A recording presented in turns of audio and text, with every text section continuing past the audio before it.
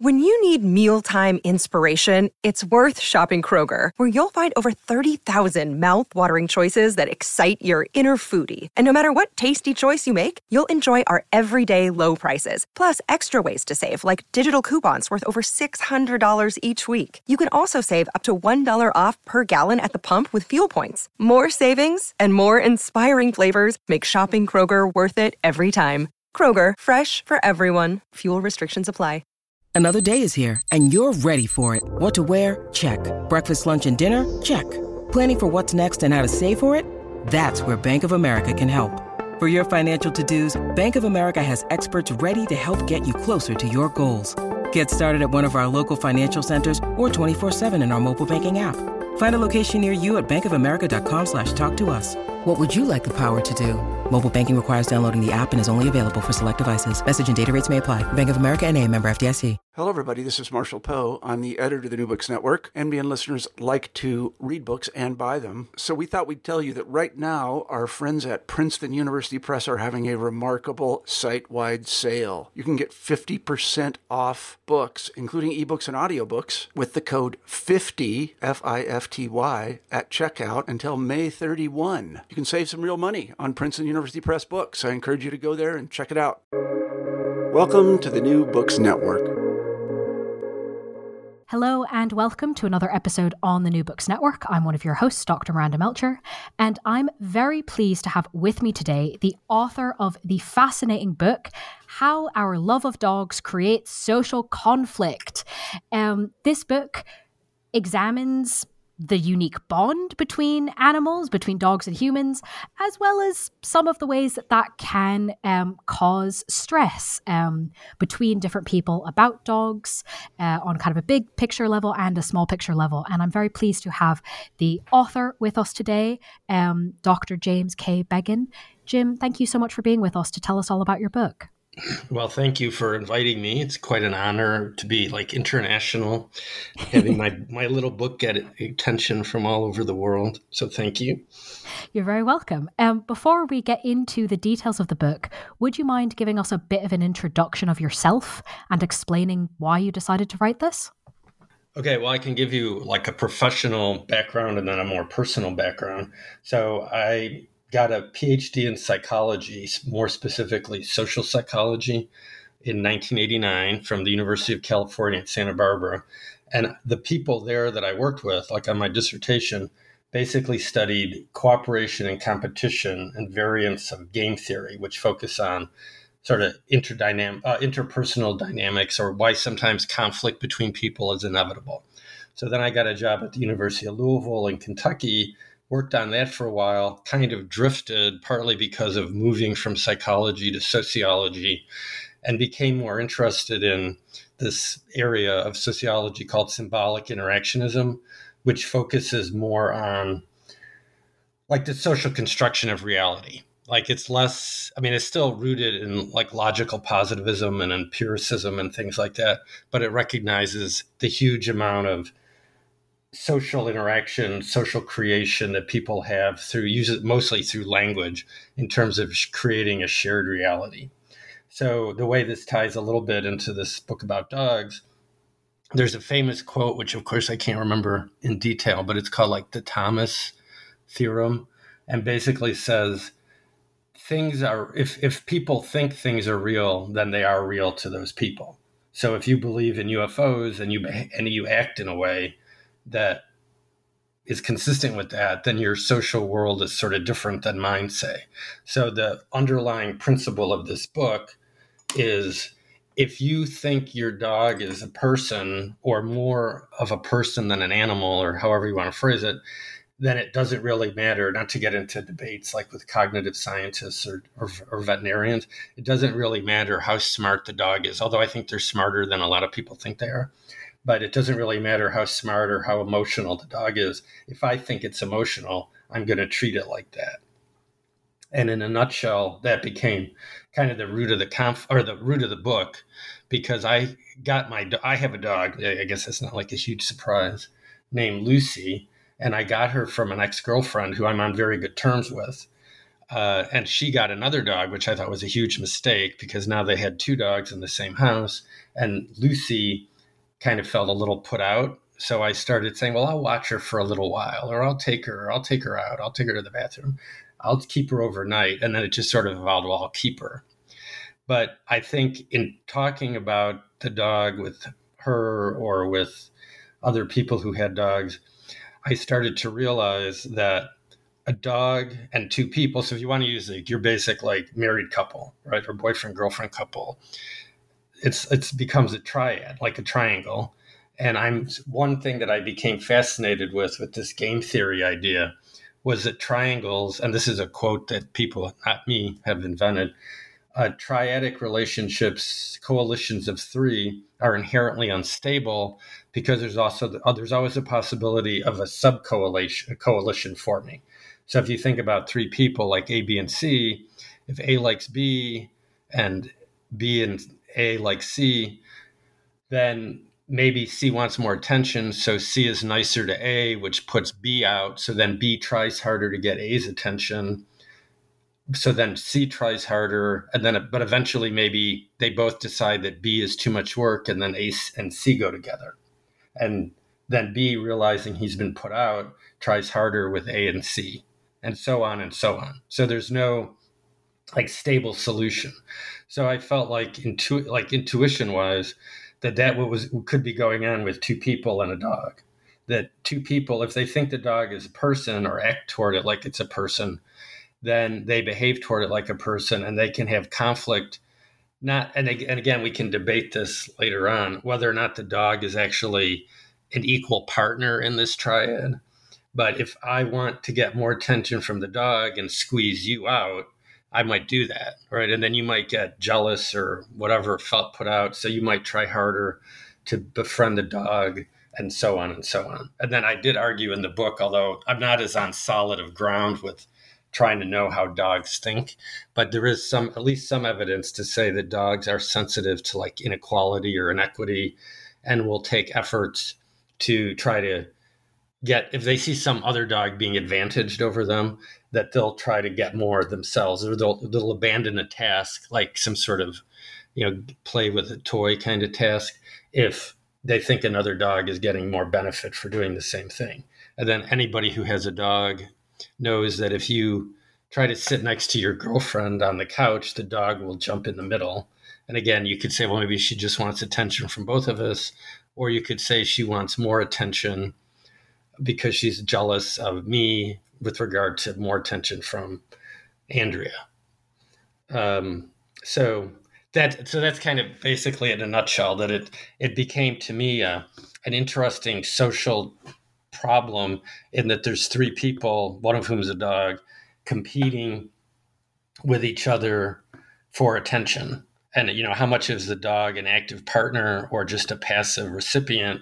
And then if you think about like one way that I started thinking about this was with a divorce. Like if two people have a dog and they get divorced, like unlike a car where if I just said, look, I'll just give you $10,000 and then call it equal, call it even, right? People might be put off if I said, look, let me just give you $500 and then I'll just take your dog away. I mean, a lot of people would say no, or here, let me buy you another dog.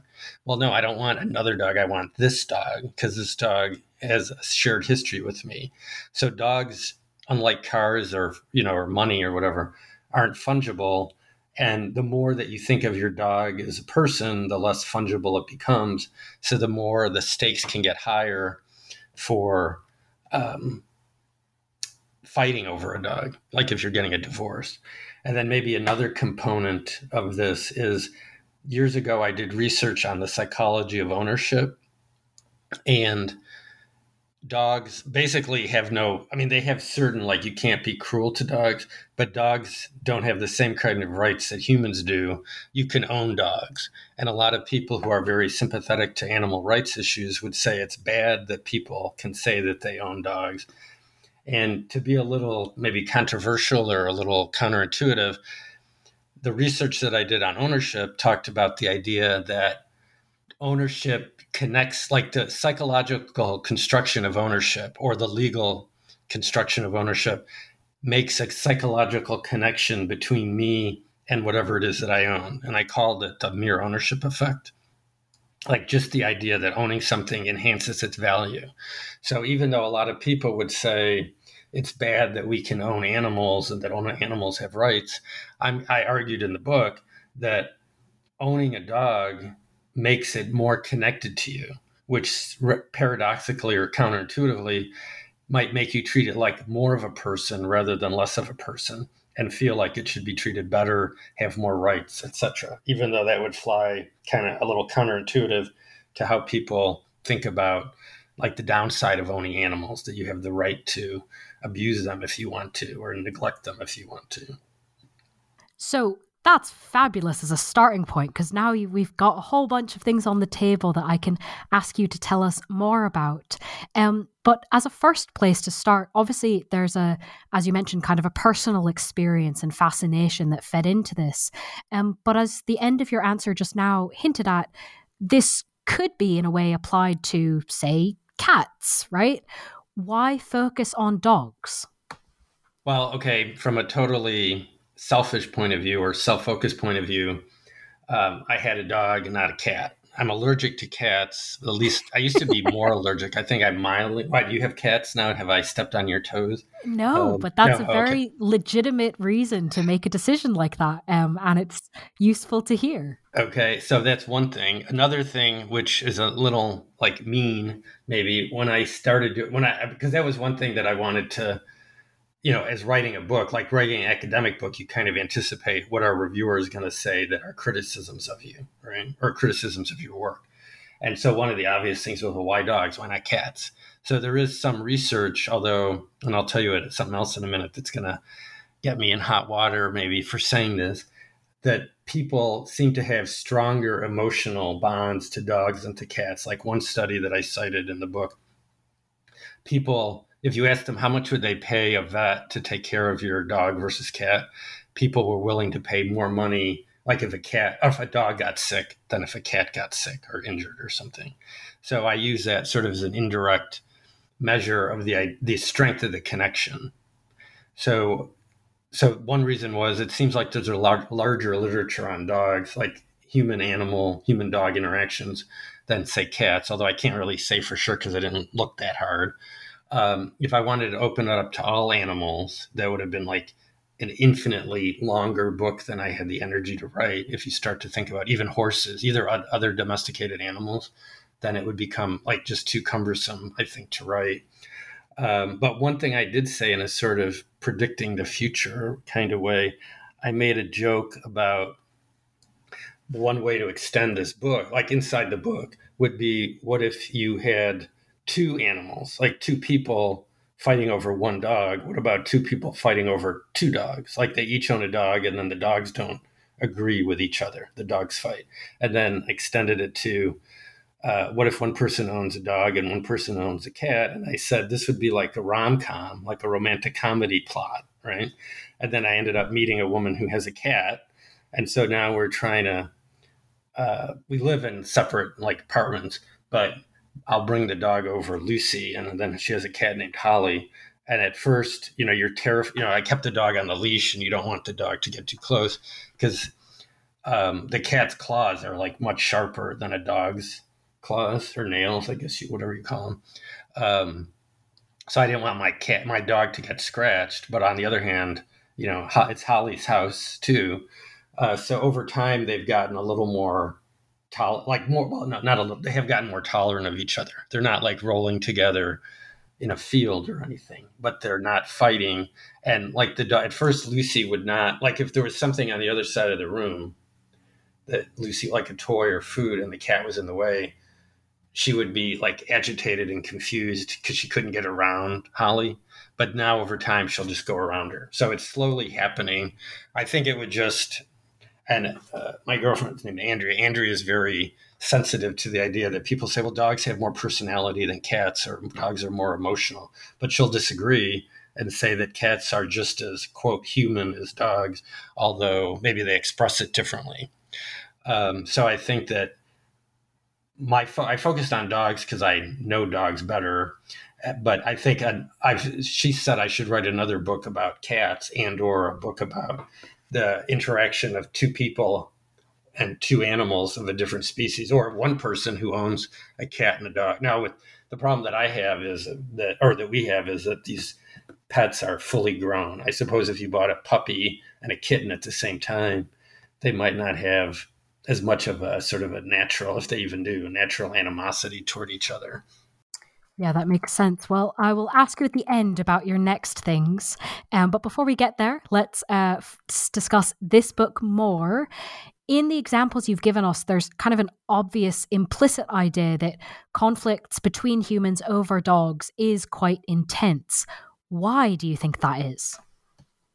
Well, okay, I'll say the first thing, I'll go back to this idea of ownership, because if I changed your phrase and I said the conflict that people have over their children can be quite intense, right? Because children matter to people. And so I'm going to say, again, using that quote about if people think it's real, then it is real to those people. I'd say that that the emotion, whatever you want to call it, like the Freudian, like if you want to go old school and say like some sort of cathected energy that you put into the animal, or a more sociological, like symbolic interactionist, the conception that you have of an animal as having human-like traits makes it matter more.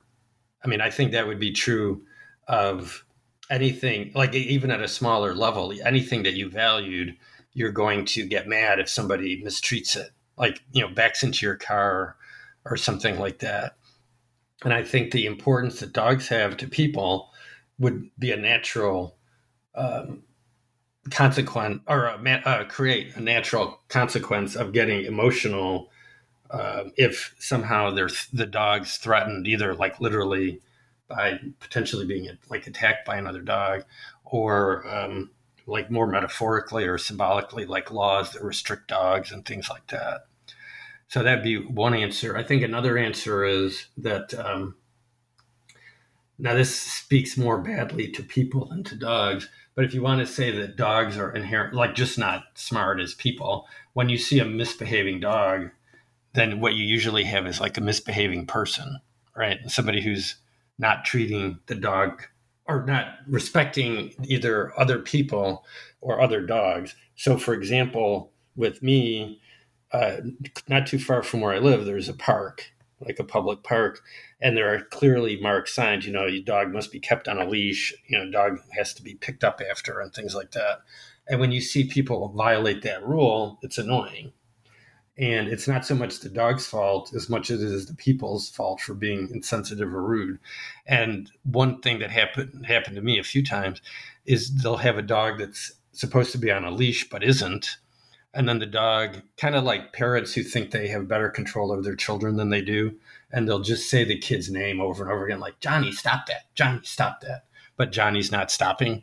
They do the same thing with dogs. I remember vividly this dog is coming toward me and my dog. It's not on a leash.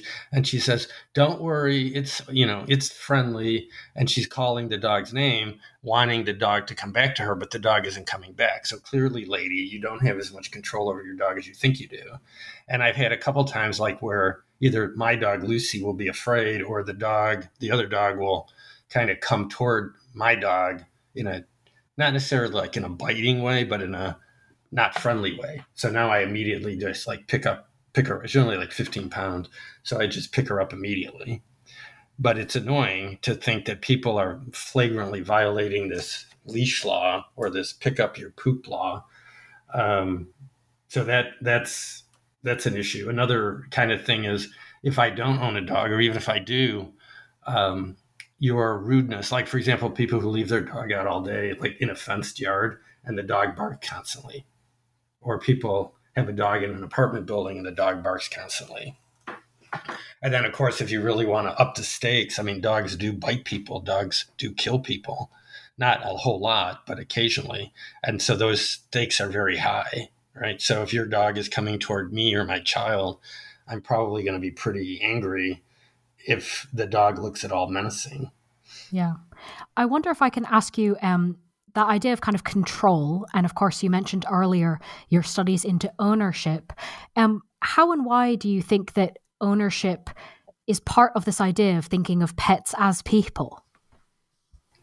Well, if you want to go back to the literature that I sort of cited when I wrote that paper, or other people have written about it, there was this guy named Russell Belk, who's pretty famous. I guess I think he was a psychologist, but he also worked like in consumer research, like kind of applied business sort of problems. And he came up with this term. Other people have had similar terms, what he called the extended self-extension. And even William James has this famous quote. Of course, he said a man, given that he wrote it like over 100 years ago.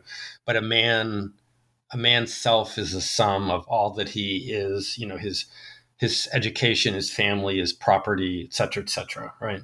So I think that I base my argument on this concept that Russell Belk used, the self-extension, extended self, like incorporate. And there's a couple of psychologists, like a husband-wife couple named Aaron and Aaron, that talked about including others in the self, like in romantic relationships.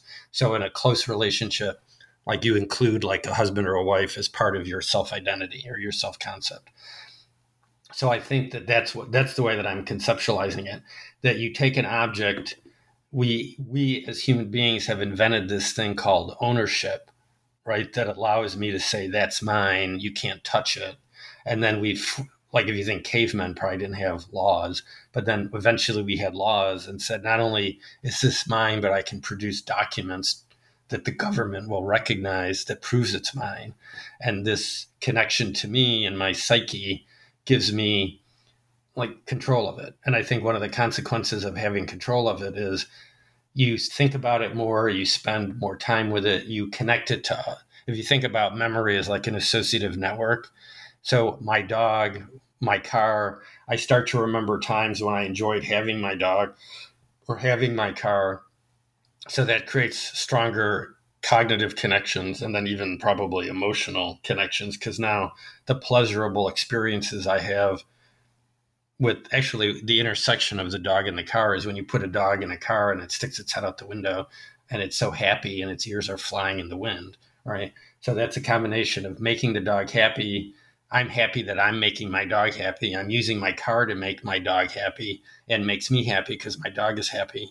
And all of that, those memories coalesce inside my brain in sort of my own consciousness. And it all kind of reinforces the idea that this little creature is important to me. Mm-hmm. Yeah, that makes a lot of sense. You talk about in the book that you consider dogs to exist in a boundary or liminal state. Can you tell us what you mean by that and the significance of dogs being in this position? Okay, well, liminal state is not something I invented. It's a word that means basically like a twilight from one state to another, right? So like between sun, like the sun being out and the sun being totally dark, you could think of like twilight, right? Or more like emotionally or in terms of human beings, people who might be in like one category or not in one category or in another category. Like I suppose you could think of a fiance. You're neither not married, but you're not married, but you're also not married because you have this plan, this promise to get married. So dogs are clearly animals, right? Of course, you could say we are too. They don't seem to have the complexity that we have, right? But at the same time, human beings, and veterinarian type researchers or animal psychologists have looked at how receptive dogs are to being able to communicate with people, right?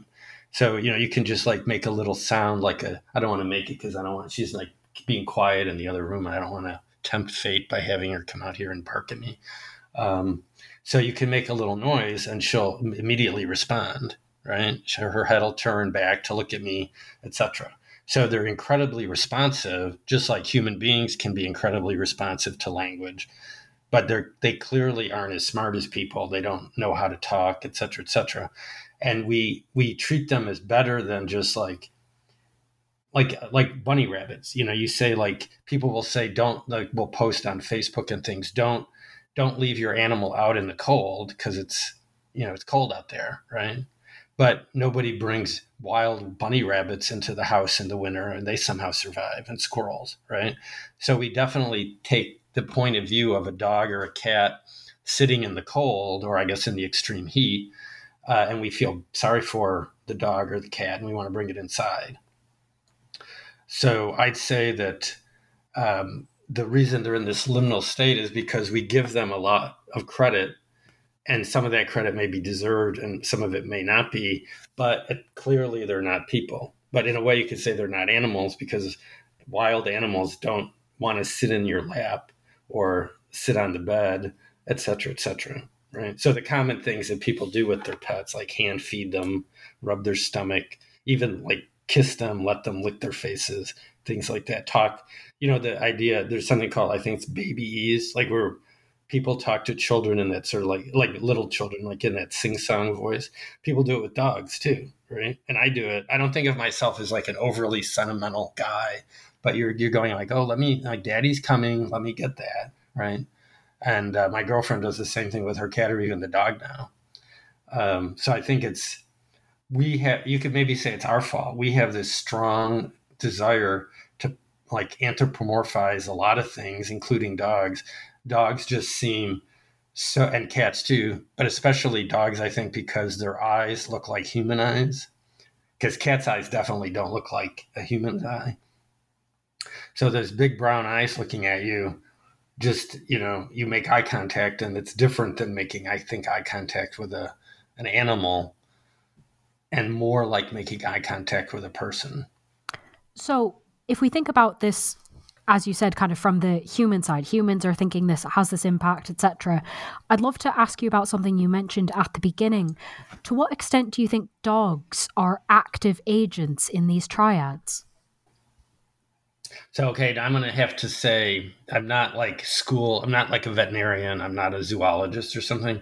So some of what I did read, that is not like, say, the strongest chapter in terms of the depth of my personal background. So I want to give that. There could be a veterinarian out there getting mad at me right now. But even among like pro-animal people, there will still be debates about like, like one of the big ones is, do animals actually experience guilt? Like if you, if they like eat something they're not supposed to eat or knock over a vase and you yell at them, are they actually feeling guilty, or are they just reacting to you yelling at them? Those kind of ideas. But my personal experience, some of what I read in like journal articles, is that dogs can do things like dogs that are like either in the wild or just sort of like playing together. They can form coalitions. One of the things I was surprised to find out is that this, forget her name though, but she did research on triadic relationships in dogs and talked about how like a lower status dog will help a higher status dog fight a third dog, or a dog that gets insulted like will go back and sort of apologize to other dogs. Or like I said, dog, like you can almost, like my dog, who seems so sweet and innocent, if she interacts with my ex-girlfriend Joelle's dog, she sees that dog is named Charlie. Charlie has a bone. So Lucy wants the bone. So she takes it. You give Charlie another bone, Lucy now sees that bone and wants that bone too. So she takes both bones. And I guess Charlie, even though Charlie is a little bit bigger and probably stronger, she just gives in to Lucy. So I'd say that those kind of, greediness is like a human, it's like as greedy as people. Like, why do people want to make $1 billion, right? I mean, it's more money they could ever use. So I'd say that anecdotally, it seems like dogs have the same flaws that human beings have, like jealousy or greediness or something like that. They will interpose themselves between two people because they want more attention. They will form coalitions with other dogs and gang up on like a third dog. You can start to debate how much forethought there is, but they seem to be able to look so innocent and sweet that you just want to give them more and more treats. Now you could say, like, if you want to be, you can use like a sort of a simple reinforcement model and say the dog, you're just reinforcing the dog's behavior. But then if you're playing with them or talking to them, they do seem to have these human-like characteristics. So I'd say that there's some evidence that they are conscious beings. They have memories. They can retrieve things from other rooms. They remember like people that have mistreated them. They can hide, my little dog used to be more skittish. She was adopted, so she would like hide. When I got her, she was actually a little. I had to bribe her with steak to get her to come close to. She would only come close enough to get the steak, and then she'd go away again. So I think that they have feelings, they have emotions, they have suspiciousness. They operate on other dogs and other people to get attention. So that, to me, that's pretty human-like. No, absolutely. Thank you for sharing that with us. What would you like to take us through in terms of kind of the main dynamics of potential conflicts in this triad formation? Okay, well, I think like some of it I've kind of hinted at. I think that, and this kind of goes to something you said way at the beginning, something to the effect of on a small scale and on a big scale. And I think when I wrote the book, I started with like a triad, like the smallest group of people, or dogs and people, that's beyond 2, and that would be 3. But then so I talked about and it goes all the way, like there's a passage in the book where I say you can have a conflict even before we get to more than one person. I can have a conflict within myself over whether or not I want to buy a dog, or whether or not I want to buy a big dog or a little dog. And then you and I can have a conflict over, should we get, like, what if you like big dogs and I like little dogs? So even before you even have the dog, there's a possibility of having a conflict over what kind of dog to get. Should we get a male or a female? Should we have it neutered or not neutered? Should we get a human food or not human food? Should we let it sleep in bed with us or not? So it's just like right there, even before you buy it, you start to have problems. And I'm going to guess at least some people buy dogs impulsively. So then they don't talk about this till after they have the dog. So then the conflict may become more manifest. Like, how much does the dog shed?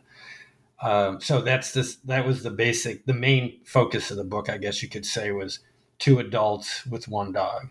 But then as I expanded on this, I started to realize here's another triad, a husband and a wife and a child.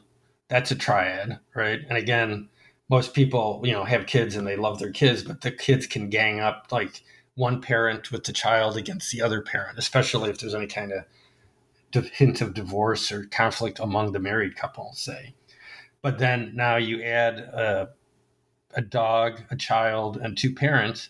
Now you're going to get even more complicated than a triad, but you're going to have the same kind of like a sub-triad. Like you might have a child, the dog, and 1 parent fighting over whether or not the dog can have ice cream or something.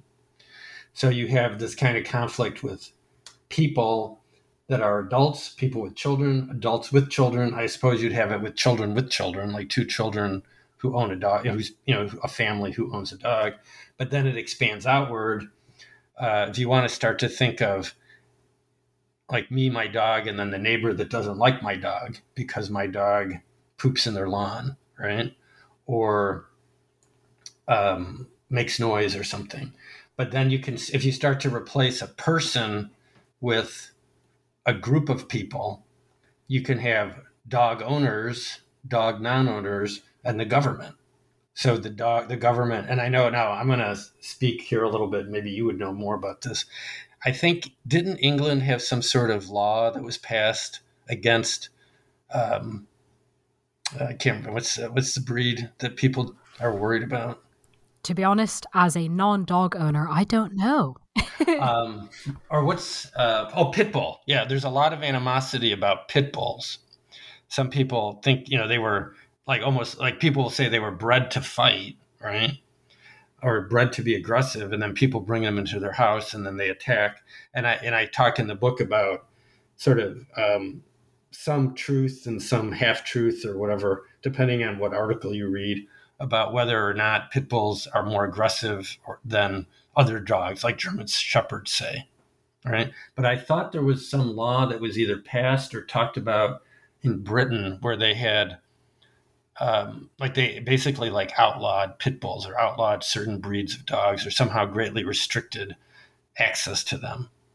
But to go back to your main point, so if you think about a group of people operating in the same way, then you still could talk about a triadic relationship, like dog lovers, dog haters, the government, or although this isn't really so much about dogs, but like animal rights activists and farmers, like especially like cattle farmers or something, and then the government. So who gets to tell the government or who gets to tell farmers whether or not they have to have certain procedures to protect the animals? Or if you talk about, like, I guess, whatever word you want to use, like more merciful forms of butchering animals when, to be used like in factory farming kind of ways to produce like millions of hamburgers a day or something like that. So you can make the whole argument with replacing people with groups of people. Like, for example, laws about whether animals can go into parks or not, or into buildings or not. Like, like a restaurant or maybe not a restaurant, but even like inside the mall, say. Well, actually, while we're on that point about law, could I ask you to kind of almost expand that in a way? Because those are obviously laws about where dogs can go and where humans who have dogs can kind of take them. That in some ways, it's almost about the rights of owners, I suppose, to kind of what behavior they can and cannot undertake. What about if we think about laws in terms of the rights of dogs or the rights of pets? What do you think your work says about that sort of legally and morally? Well, I guess I would say it doesn't like directly, like I'm not a moral philosopher, although a reviewer did encourage me to include these issues, and I did, at least somewhat. I'd say, kind of contradicting what I said before, even people who like dogs, there's very few rules that govern like how to control animals. You can be completely within your rights and leave the dog like chained up in your backyard, right? You can put a dog in a little crate for like 8 hours a day and nobody's going to really arrest you, right? And again, I'm not a lawyer, I'm not a cop, but I know you can't like do certain kinds of cruelty, but you could probably be a lot more cruel to an animal and get away with it than you could like a human being and get away with it.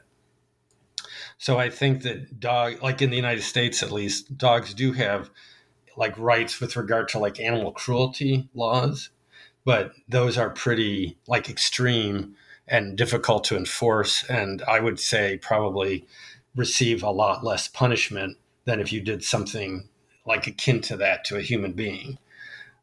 Animals can't really advocate for themselves because they can't talk, they can't hire lawyers and things like that.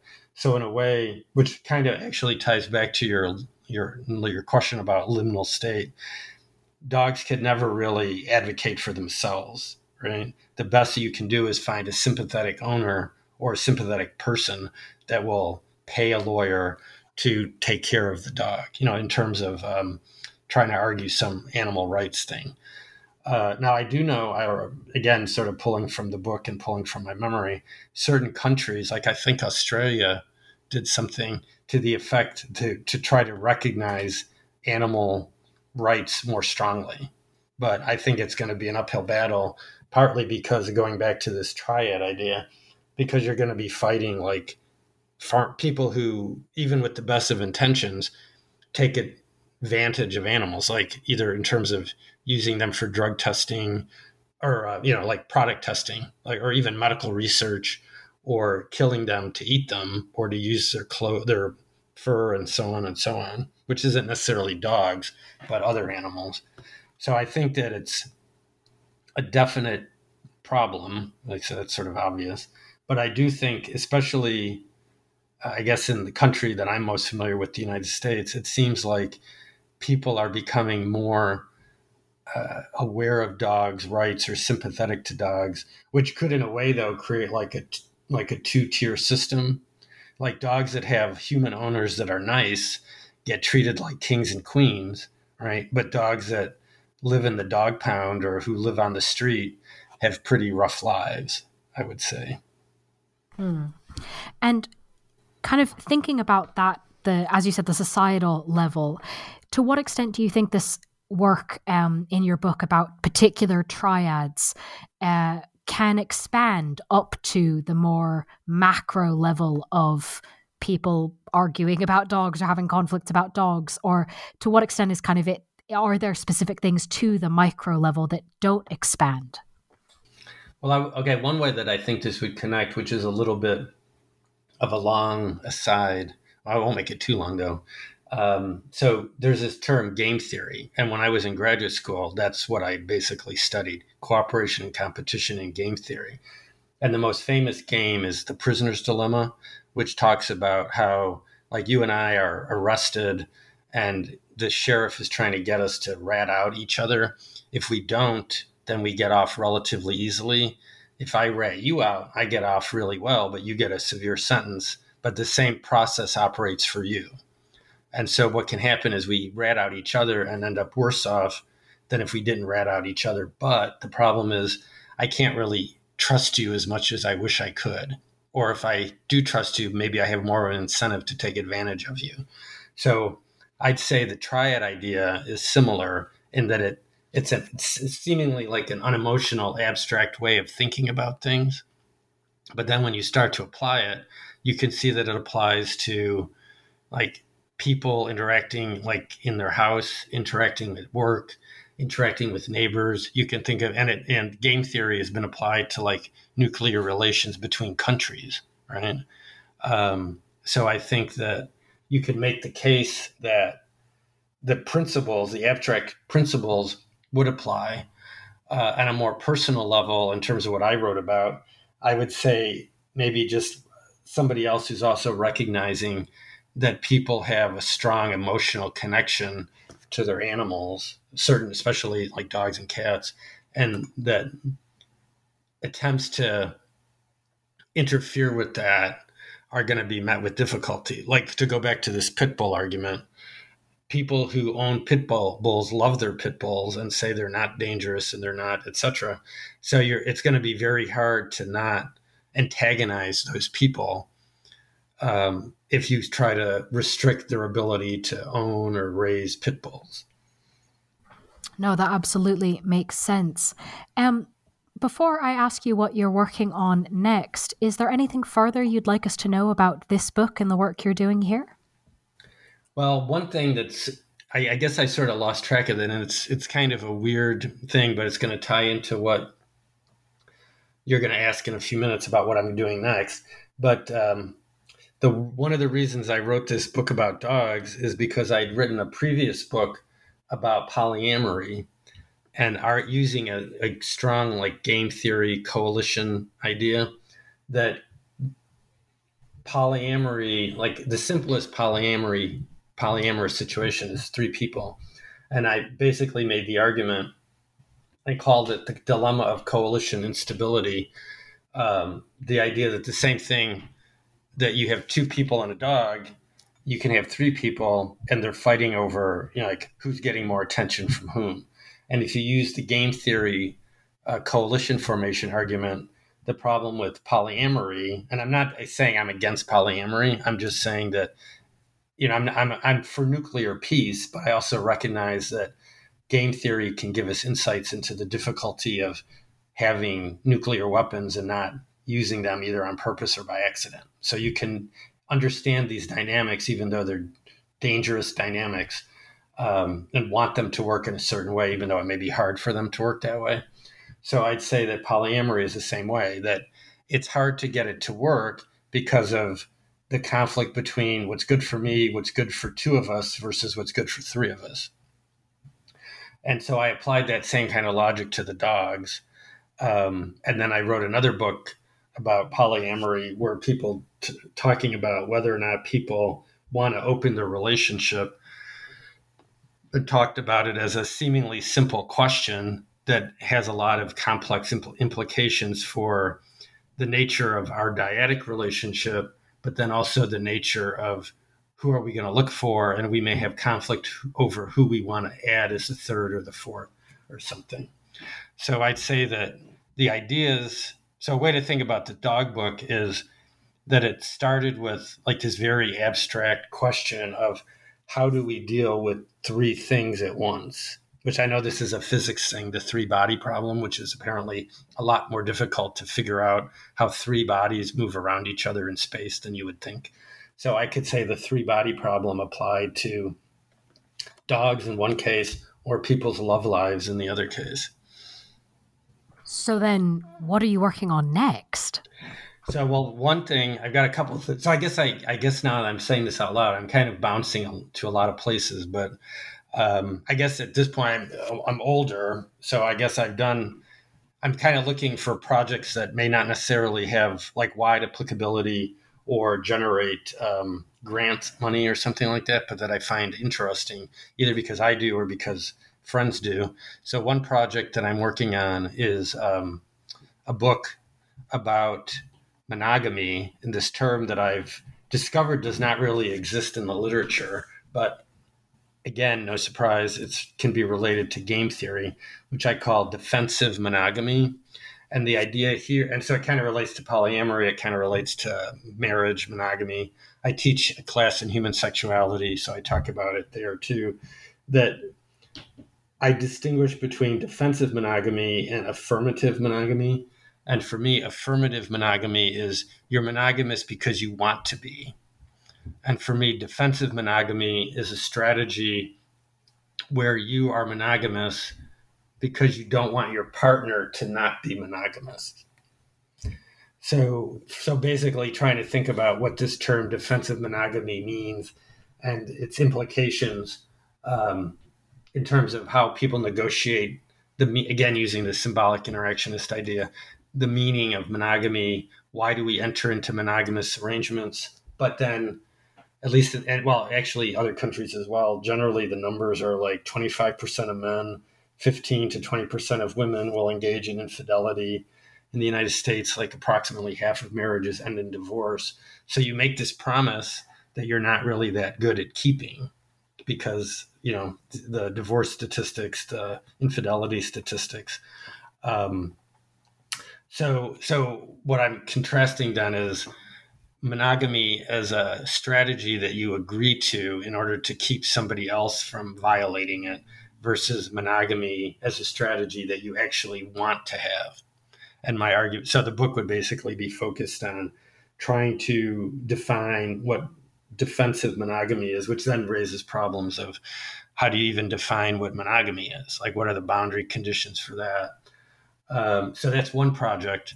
Then another project, which again seems like totally different, and I have to give credit to two of my friends and collaborators over the years, Scott Allison and Al Goethals, were editing an encyclopedia on basically on the concept of heroism.